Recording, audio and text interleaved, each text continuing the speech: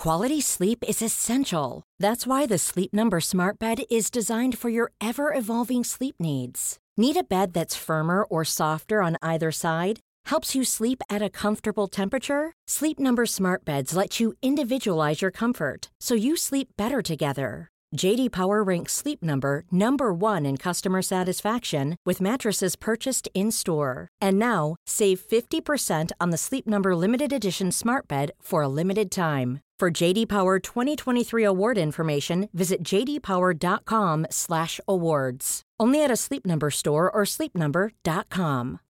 Life is full of what-ifs. Some awesome, like what if AI could fold your laundry? And some, well, less awesome, like what if you have unexpected medical costs? United Healthcare can help get you covered with Health Protector Guard fixed indemnity insurance plans. They supplement your primary plan to help you manage out-of-pocket costs. No deductibles, no enrollment periods, and especially no more what-ifs. Visit uh1.com to find the Health Protector Guard plan for you.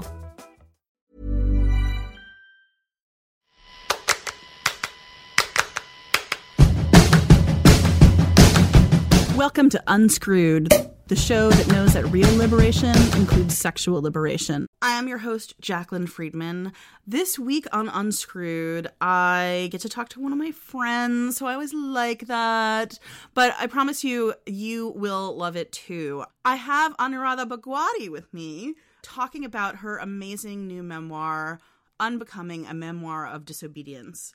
So, for those of you who are not familiar, Anuradha is a Marine Corps veteran, and she founded Service Women's Action Network, who is primarily responsible for the fact that anyone gives a shit about sexual violence in the military, and also about moving women into having the opportunity to serve in combat roles in the military. She's done some amazing activism, and her memoir is about why she decided to get into the Marine Corps, which is like a whole story, and her experience there, and also sort of her experience extracting herself from the Marine Corps and trying to hold them to account while also healing from all of the really toxic shit she experienced there. Anuradha, is that a pretty fair summary of your book? I think it is. Okay. Yeah. That's the 8-second description. Thank you for coming on my show. Thank you. So as you know, we're going to talk all about your memoir and your life. But before we do that, I have to ask you our lightning round questions. Are you ready? I'm ready. All right. So the first one is, what's been making you happy this week? Oh gosh, just puppies and kittens. Yay. It's a real thing. Mm-hmm. Specifically your puppy and kitten. Yes, my puppy and kitten. Yeah. My kitten got spayed, so it was not a happy week for the kitten. Oh, but good. I mean, it's good your kitten got spayed. Yeah. For everyone involved. It's just hard to explain that to the kitten. Yes. Yeah, lovely. All right, what's the best sex advice you ever received? I think it's talk about what you want. Don't be silent. Yes. I mean, a lot of sex advice I find is good for the rest of your life too, and don't be silent is definitely one of those. What's been making you the maddest and saddest lately about the sexual culture? You know, it's weird. I was on the phone yesterday with a friend from India, and I feel like for every conversation we have in the United States that has just racked our brains, whether it's, the Kavanaugh hearings or anything related to the last couple of years since the president was elected, there's so much more work to do around the world that it makes me so sad when I think about what would it be like to be a woman or girl in India. And we were talking specifically about someone being trolled, and the threats to her life and her mother's life just for speaking out online, which is something that I know you're intimately familiar with, but it's sort of the level and intensity of that. We have agencies which more or less are responsible for protecting us here. Over there, she's sort of making the decision of whether or not she needs to sort of seek asylum, right? So it's, as shitty as things are here for so many people, I still feel lucky. Wow. I mean, that says a lot. Yeah. Because things are not the best here, for sure. No. What is the biggest myth about sex that you once believed but don't believe anymore? That it's always good. that it feels good, that it's always about intimacy. It's not that way. It takes some work too. And even when it's between two people who are respectful and have the best of intentions, it's not always good. Okay, last question. Who is someone who's doing really brave work to unscrew up the sexual culture that you want to give a shout out to? I have in my mind Scheherazade Tillet, who has founded a Long Walk Home with her sister. But Scheherazade, I met her a few years ago, and she's just so lovely. And I think of her really fondly. And I know her work has been in the news quite a bit these last few months. But she is creating safe spaces for Black girls in the arts, and I feel like the arts really get a short shrift when it comes to healing from sexual violence and violations in general. I adore the work she does. Yes, I do too. And I did have the pleasure of meeting her one time, and she's also just a lovely human for sure. Yeah. Which is amazing when you get both in the same person. All right. That's the lightning round. You did great. Thanks. So let's talk about your book. This is the first interview you've given about the book, right? It is. Yeah. By the time this airs, by the time people listening to it, I'm sure have given a bunch. But we're recording it. This is your first convo, so we get you really fresh. I love that. So I want to start. I know I gave like the absolute quick and dirtiest summary of your book at the introduction, but I'd love you to start by just telling listeners about the book, why you wrote it, what it's about, and what it's about for you. I mean, one of the questions that I have for you is, good God, this is really intense and personal material. Like, why were you motivated to do this?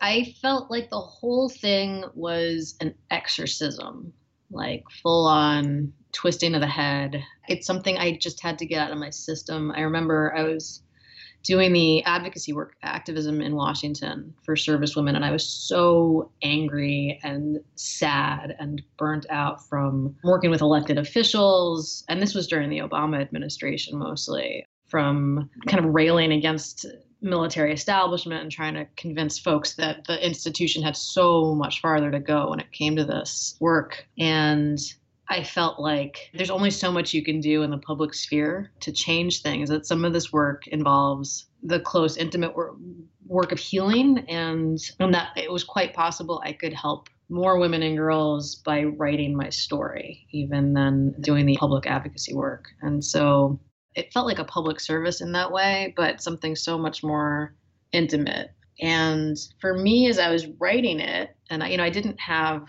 a huge idea of the outline of the story, but I realized this is so much about being a brown girl in this country, and recognizing as I was writing my own story, particularly growing up in the Northeast, mostly in Boston and New York, that I had very few role models, adults that I could look up to or that I could look to for advice about anything, ranging from sexuality to, what does it mean to be touched by a man you don't know?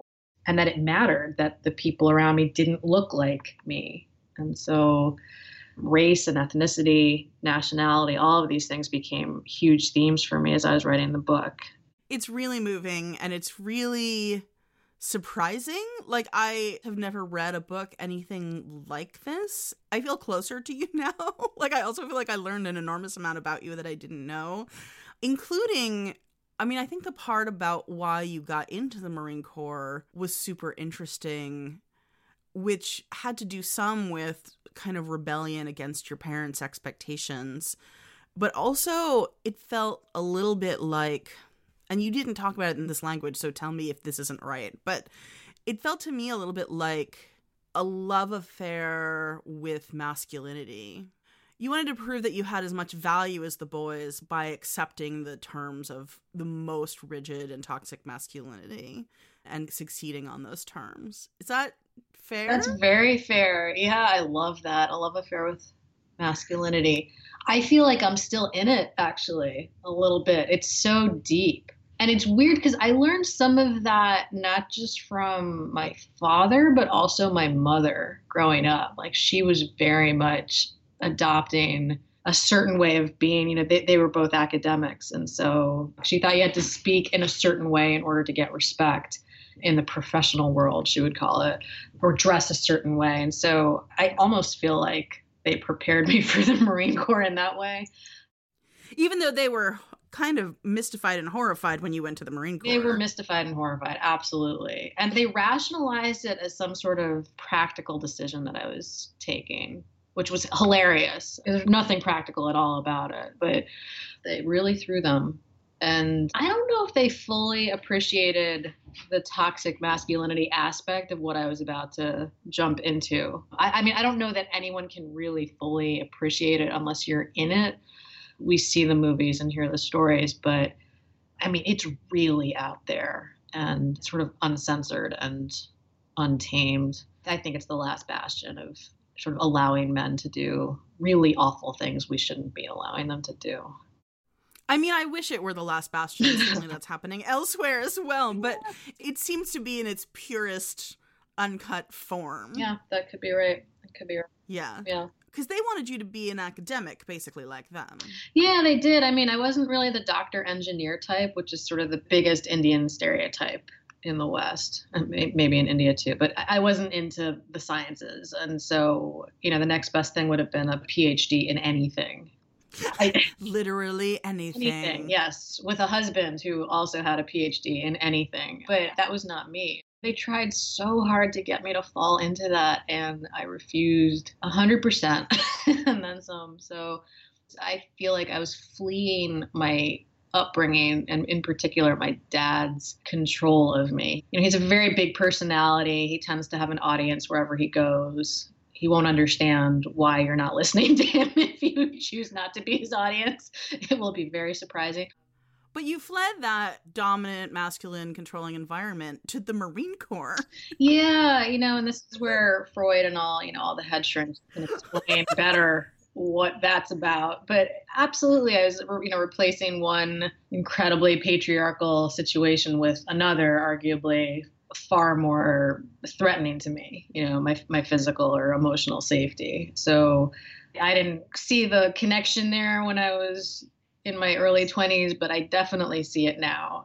In terms of the love affair with masculinity, the Marine Corps is really, really white and the least diverse of the branches of service. I'm not entirely sure if I knew this going in, but the Marine Corps prides itself on being the best, the smallest. We do the most with the least resources and, rough and scrappy. And in some ways, you see this in the FDNY, the fire department. You're elite, you don't open doors to too many people, doors have to be forced open. And so my love affair also became very narrow. It was like the leaders I worshiped were very gruff, aggressive white men. And I mean, it was really risky. It was risky for my mental health because there was, a complete erasure of my ethnic identity in that whole process of trying to be like these other guys whom I never would be like. I could never fully be like these men. And yet I was convinced I could be, and I certainly wanted to be. And some of that is Marine Corps indoctrination. And the rest is, when I grew up, those were the people who had power. Those were the men who had audiences. And that's what I wanted, I guess, that kind of acceptance. Yeah. I think there's two ways that we talk about women in power. And one is about how do women succeed at the games that have already been defined, right? Which tend to be men's games for power, right? And the other is, what does female or feminine power look like separate and apart from men? Yeah. And I find both of those conversations unsatisfying in different ways, because I feel like obviously the one where we're just trying to be better at playing the terms of the games that men have defined, in some part that men have defined specifically to differentiate themselves from us and to have power over us.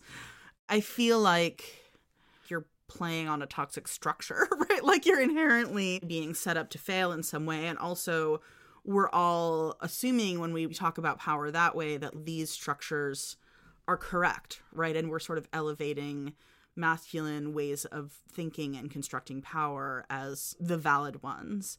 On the other hand, sometimes it's quite transformative when we play those games for example, the current fucking Congress, right? Like, is amazing and is like giving me life on the regular. And that's nothing if not like a lot of women of color who've decided to play a game that a bunch of white men set up for power, right? Yeah, no, you raise some amazing points. And I'm just reminded of how dissatisfying many of my conversations with women in the military are, because there are not enough of us. You know, I mean, I'm out now, but there are just not enough women in the military for a conversation to be rich and open the way it might be. It's like you can feel the limitations as you're speaking. In the Marine Corps, there's still only like 7% of the Marine Corps is female. You're being watched everywhere, even when you're alone. It's just this feeling of constantly being scrutinized. Because you just stand out so much. And then on top of it, you're Indian. Yeah. So, you know, I'm thinking about that beautiful picture of the women in Congress now. That isn't the situation, certainly in the Marine Corps, but it's closer to that maybe in the Army and Navy, Air Force, where there are more women, and yet it's still not because there aren't enough, you know? So you don't get that, what you're saying is you don't get that subversive, transformative energy until you have critical mass. Exactly. Yeah.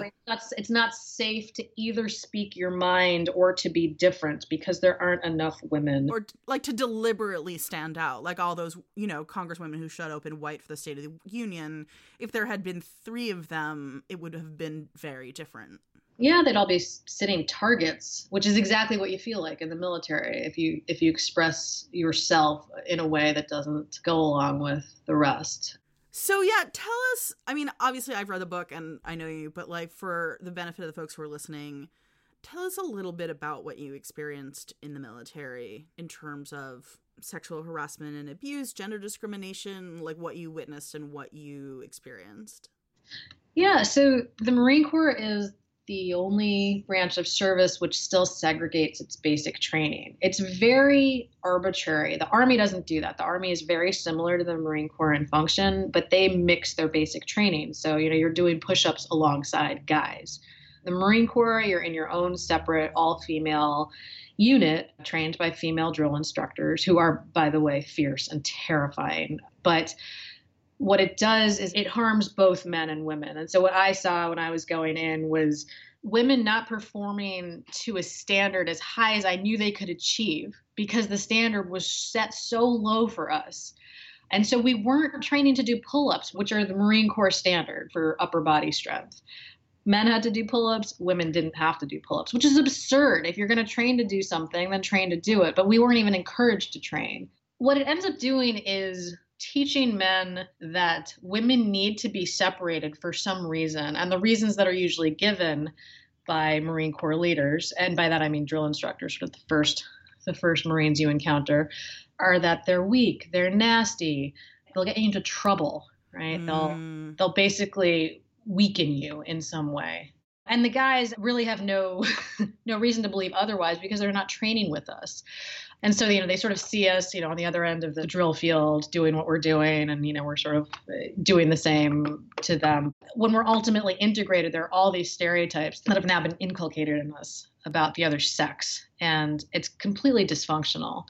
You know, the other thing I see is women are held to such a low standard. The issues of self-esteem, confidence, they linger a long time. I struggled with that quite a bit myself, even though, you know, I was feisty and pushed myself, but it's hard to believe in yourself when no one believes in you. It's you know, it helps when you have mentors who think you can do something, who set goals that are high for you. And I didn't have any of that. I mean, I think one of the things that I took from your book was a clear understanding of how having double standards, you know, excluding women from combat and not training together, you know, all of that stuff, for the reasons you're articulating, absolutely creates the fertile groundwork for sexual harassment and abuse, right? Because women are seen as weak, women are seen as a problem, you know, something to dominate. That those aren't two different issues, right? Before I read the book, I thought about combat inclusion and sort of equality of women in the military from like an employment and opportunity perspective, and sexual harassment and abuse in the military as two separate issues. But I really feel like you make a strong case that they're the same issue. Yeah, and I'm really glad that you connected those two things. I mean, if you look at Pentagon statistics, who wants to talk data, but it's out there for us. It's been year after year. The Marine Corps has the highest rates of sexual assault among all the service branches. And again, it's the only service branch that's still segregating its training at such a basic level. And so when men are taught to disrespect women, which is what's happening at the basic training level, sexual harassment is going to thrive. And the other issue is there will be sexual predators in any institution, unfortunately, but how we deal with them often makes the difference. And when you're training leaders, and whether they're male or female, but the majority of leaders in the Marine Corps are male for the reasons we've talked about, and they don't know how to identify sexual harassment or sexual assault, they're more likely to sweep it under the rug. They're more likely to downplay it, rationalize it, excuse it. Military leaders have no idea how to properly adjudicate sexual assault cases, how to properly treat sexual harassment cases. And it's often a free-for-all with harassers, with predators doing whatever they want to do. I mean, I honestly feel like have no idea is too kind. Yeah, now it is. Like, I feel like in your stories, and I don't know if you want to tell the specifics of some of the stuff that you witnessed or experienced, or you were sort of the supervising person who had to try and help with, right? So you were in a lot of relations to this stuff in the military. It wasn't so much that people were clueless about how to handle it, is that they just like fucking closed ranks. Absolutely. Look the other way. And I was just dumbfounded. You know, when you sort of think of officers, this kind of officer and a gentleman stereotype of clean, sophisticated men doing the right thing. That's how I perceived some of my senior officers in these cases. I had a case where I was a lieutenant and a colonel and a lieutenant colonel, you know, so several rungs up the chain of command. These were career officers who'd been in 20, 30 years in the infantry. And I looked up to them. They were intelligent. They gave me opportunities. They were articulate, you know, well-read, all of these things. And yet when it came to a handful of women in my company reporting that a staff sergeant had sexually assaulted them in the field, they closed ranks so quickly, it was over before we even knew it. So they just transferred him out of the unit. They just transferred him. It's just like the fucking Catholic Church. It's the exact same approach. Absolutely. Absolutely. Just make him go away. And then, you know, you sort of wonder, like, well, what about all of these girls? Right? These are teenagers. I was at a unit where we were training the youngest Marines in the Marine Corps. They had just come out of boot camp. And I thought, well, what do you do with them? I mean, because literally no one briefed them. It's like they complained about this awful man, and suddenly he was gone. And I mean, it blew my mind. And I was sitting in an office with that lieutenant colonel as he was on the phone with a mother of one of these women, trying to calm her down because she was threatening to go to the media, quite rightly. I wish she had. And he was basically telling her, you know, no big deal. We've got it handled. Don't worry about it. So yeah. It's incredibly discouraging. The officer who tried to actually bring that case forward was also transferred out of the unit. You know, I was a young officer then. I thought, what am I witnessing? You know, you sort of like quickly assess your options as somebody with absolutely no power. What are you supposed to do in that situation? I guess I wrote a book about it. Well, and first you started Swan, you know. Yeah. Yes.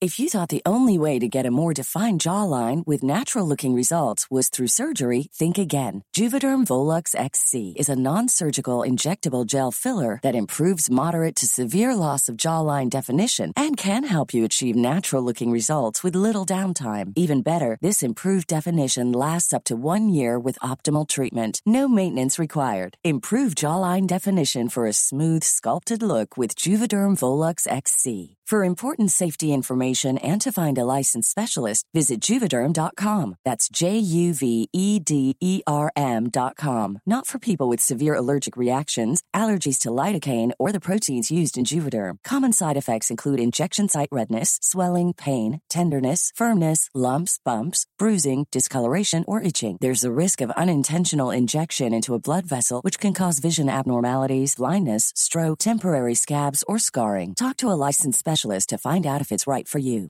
A lot can happen in 3 years, like a chatbot may be your new best friend. But what won't change? Needing health insurance. United Healthcare Tri-Term Medical Plans, underwritten by Golden Rule Insurance Company, offer flexible, budget-friendly coverage that lasts nearly 3 years in some states. Learn more at uh1.com.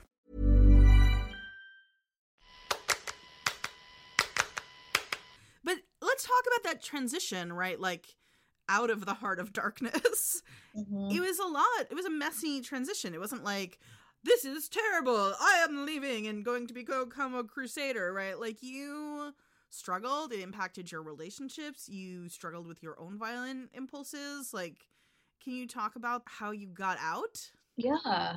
I mean, for me, there was a real loss of confidence in basic values. Like, I just didn't understand, why people would just look at the military and assume everybody was fine.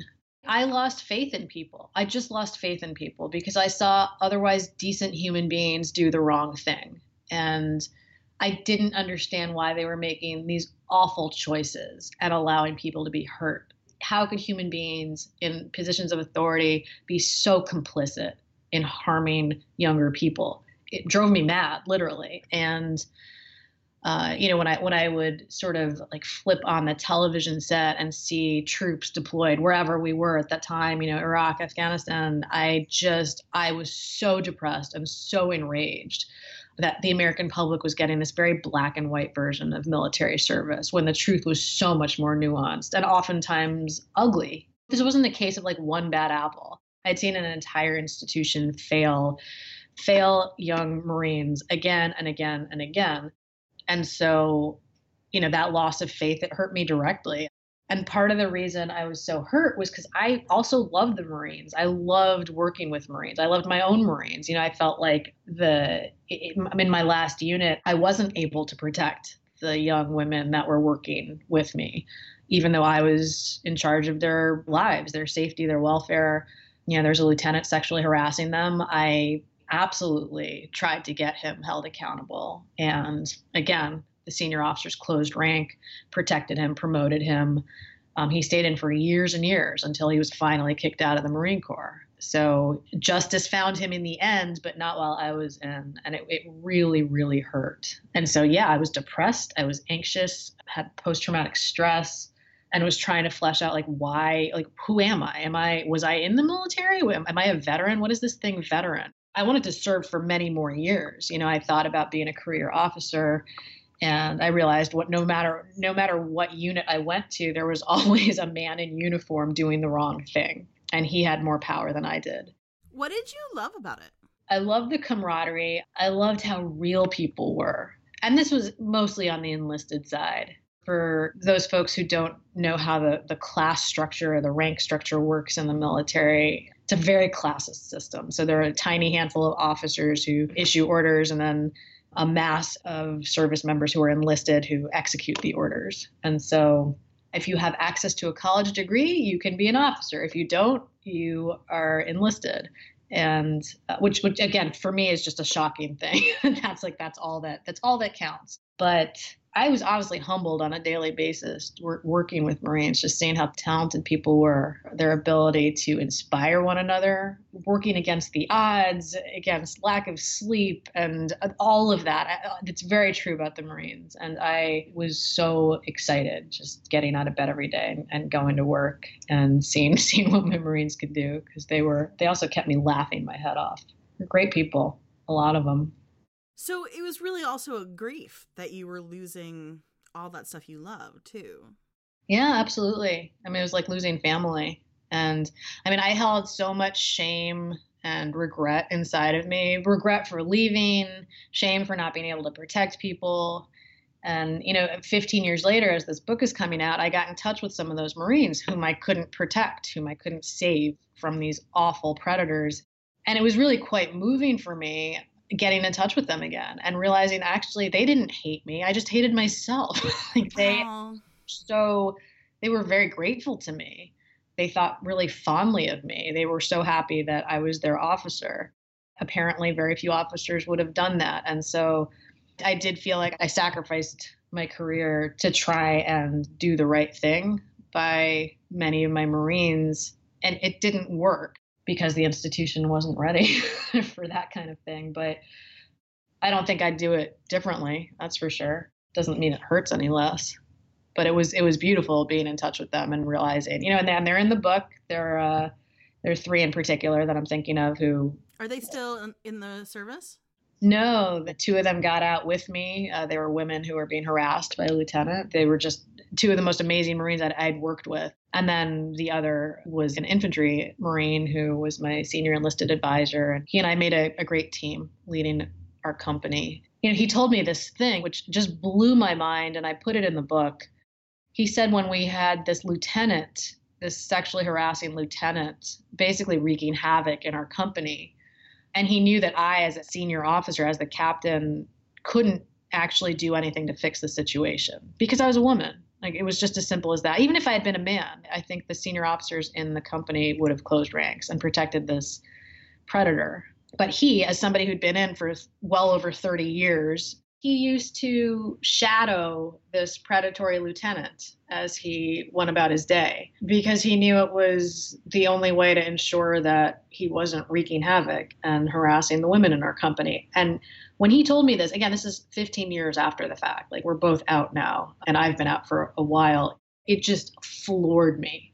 First of all, I was sort of touched, right? Like there's something right. Like, it's moving, right? Like that he would go to that extent, but also that is what his option was. That was it. That was the solution, sort of the only way he could protect the Marines. And it made me so sick hearing that. Yeah. It wasn't just sexual violence that the Marine Corps was dysfunctional about. It was dysfunctional about women's sexuality in general. I mean, there's a story you tell in Thailand that I don't know if you want to get into it, but I still so many stories in Thailand. Yeah. Which one? About you going out and having sex and having that get thrown in your face. I was such a arrogant little punk back then too, because I was playing with fire and I didn't give a shit because one of the things that's not discussed much at all outside of military circles, I mean, it's very much like a sort of what happens in Vegas stays in Vegas culture. But, elected officials will not touch this issue of U.S. military bases around the world being sites of incredible inappropriate behavior with local women and girls. And while U.S. regulations prohibit service members from engaging in what would be called prostitution, it's widespread, obviously, and there's so much exploitation of women and girls in East Asia and around the world. Wherever there's a U.S. military base, you better believe that something bad is happening to the local women and girls. And, I'm an outspoken advocate when it comes to treatment of local people. I spent a couple of years in Okinawa, and because I don't look like the average Marine, I could sort of pass and as just a foreigner who's visiting, and I ended up talking to a lot of women. And what I saw in Thailand was probably one of the most abominable things I could have ever imagined, because it's on a scale that would just boggle the mind. There are literally thousands upon thousands of service members engaging in sex with young Thai women and girls. And again, by girls, I don't know how old they were. I tell a story about an Army colonel who hung himself when he realized the girl he slept with was probably like a teen or preteen. And I don't know why he was surprised. I mean, it's a sort of trap. That's the thing. You can't tell me that he didn't on some level know that when he slept with her. Absolutely. On some level, I think we all know what's happening there. And so I didn't give a shit. I ended up sleeping with a woman out in town. And at that point, I'd seen most of the men in my battalion cheat on their wives. And there was just so much seedy behavior going on left and right around me.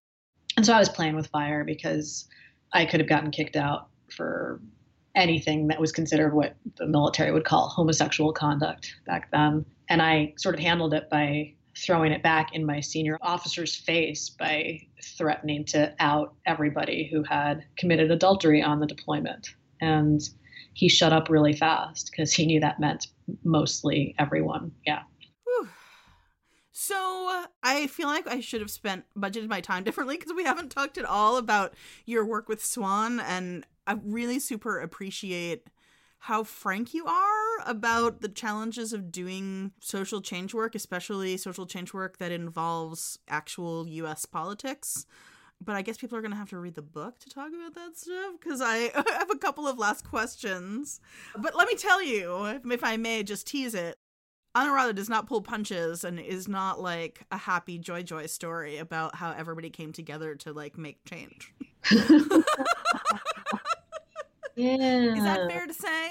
Fair to say, yeah. Movements do not happen with lots of hugs, I guess. I mean, it was grueling work. I remember talking to you, Jacqueline, like a couple years ago about how does one even write this? I felt like it was very important that people who are interested in social justice and making change, I mean, God, especially in this day and age, know that it is messy, messy work, and that there's so much infighting, there's so much trauma also, that, and it's, you know, it's no surprise that people who are invested in issues often are impacted by those issues. That's why they're interested in them. Right. And that needs to be sort of something you wake up with and reckon with and handle appropriately every day you do the work, because it's not going anywhere. You know, like my trauma didn't go anywhere as I was also working on reducing the trauma in the population.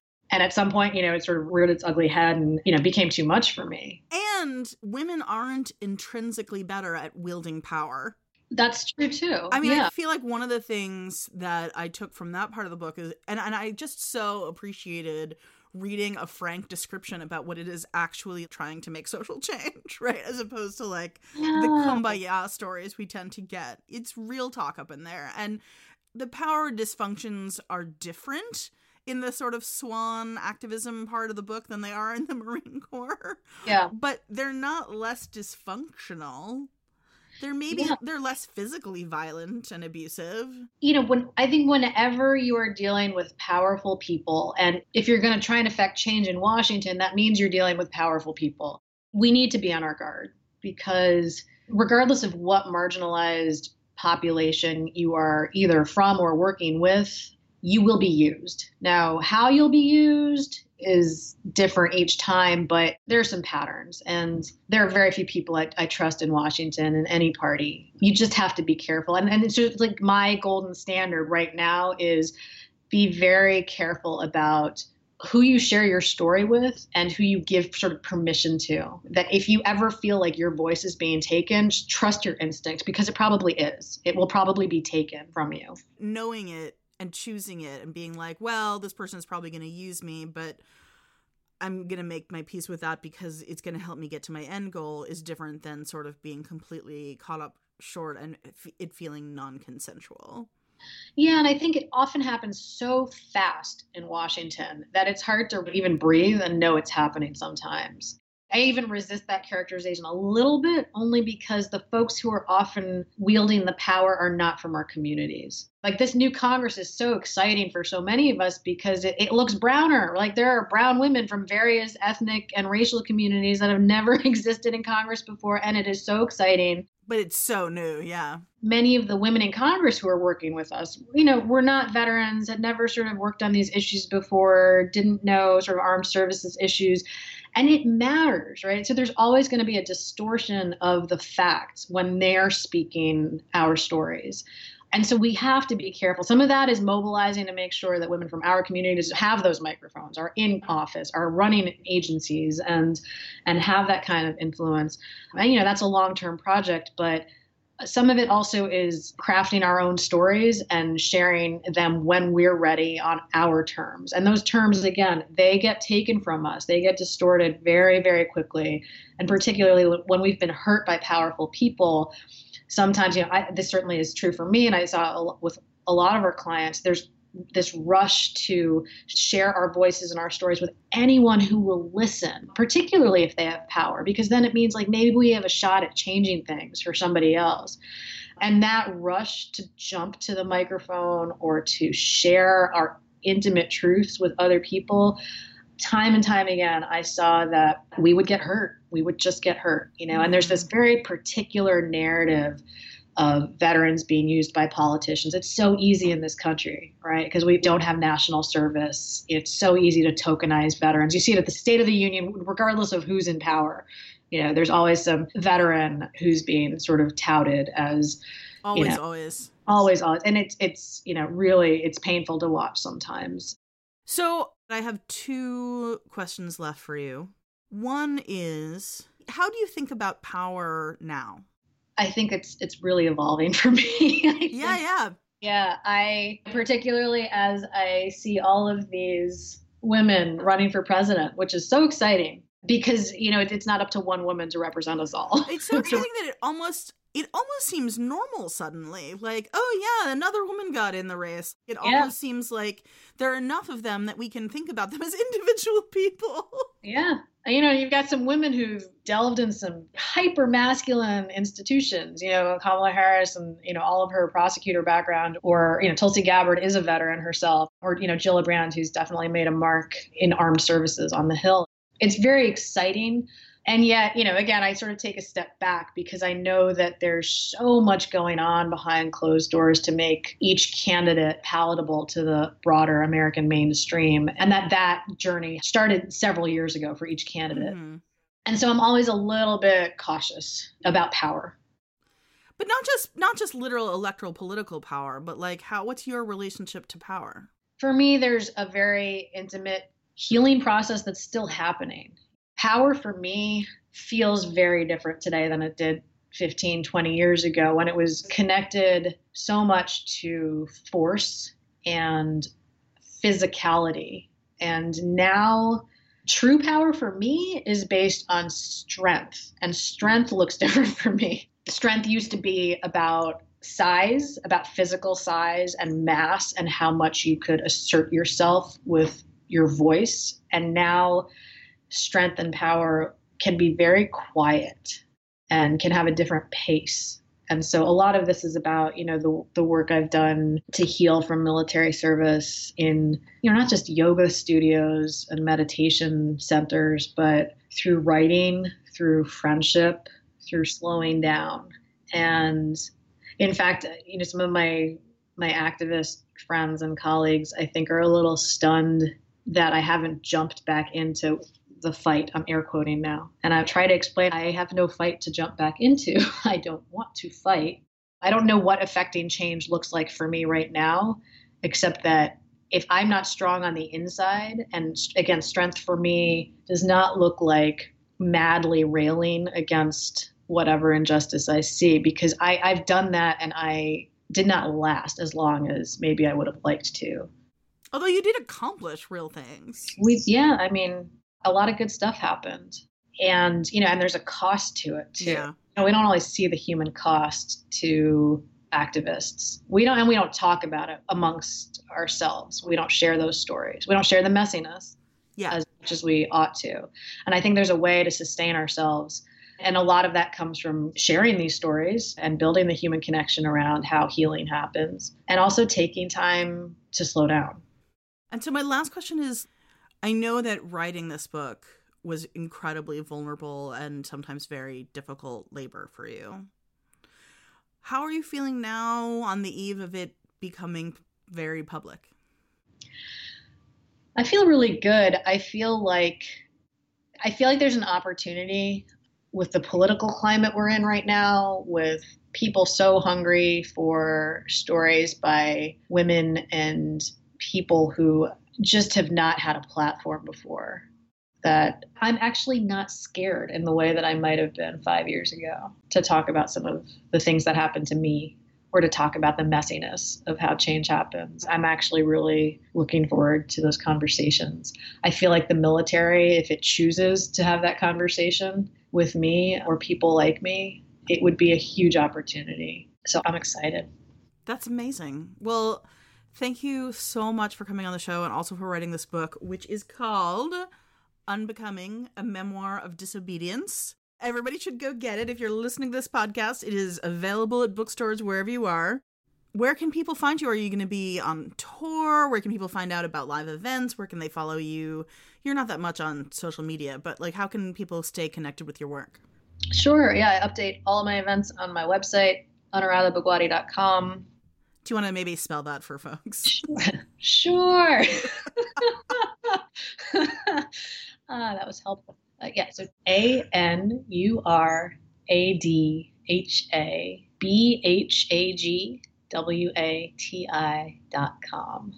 Brilliant. And so they can keep up with all of your fantastic travails there. And you can also find my website at JaclynFriedman.com. That's JaclynFriedman.com. You can find me on Twitter at JaclynF, on Instagram at JaclynFable. You can also follow Anuradha on Instagram and watch her pull-up progression. What's your Instagram? Same thing, Anuradha Bhagwati. Twitter is Anu Bhagwati. So I'm out there, pull-ups and other stuff. Yeah, it's amazing. It definitely inspires me to get off my butt sometimes. You can find Unscrewed wherever fine podcasts are available. And while you're listening, take time to go into the listener of your choice. And if they have the option, give us 5 stars and a little review. It helps other people find the show. And it also makes my heart grow 2 sizes. Unscrewed is produced by yours truly, Jaclyn Friedman, and edited by the fantastic Natalia Rodriguez. Our in and out music is by the Pink Tiles, and our cover art is by Nicole Dodonna, and was produced in collaboration with The Establishment, who also produced the sound cues. Until next week, I'm wishing you safe and happy sex lives.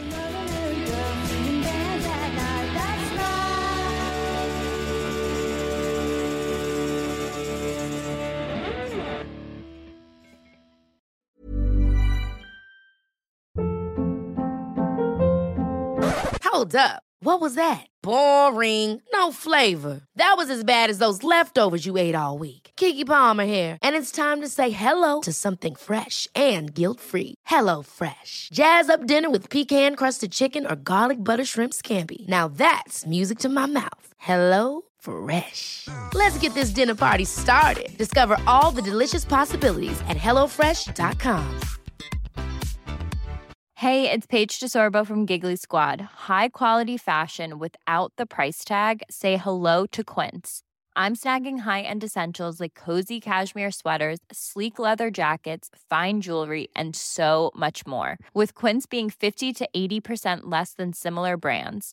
And they partner with factories that prioritize safe, ethical, and responsible manufacturing. I love that. Luxury quality within reach. Go to quince.com/style to get free shipping and 365-day returns on your next order. Quince.com/style.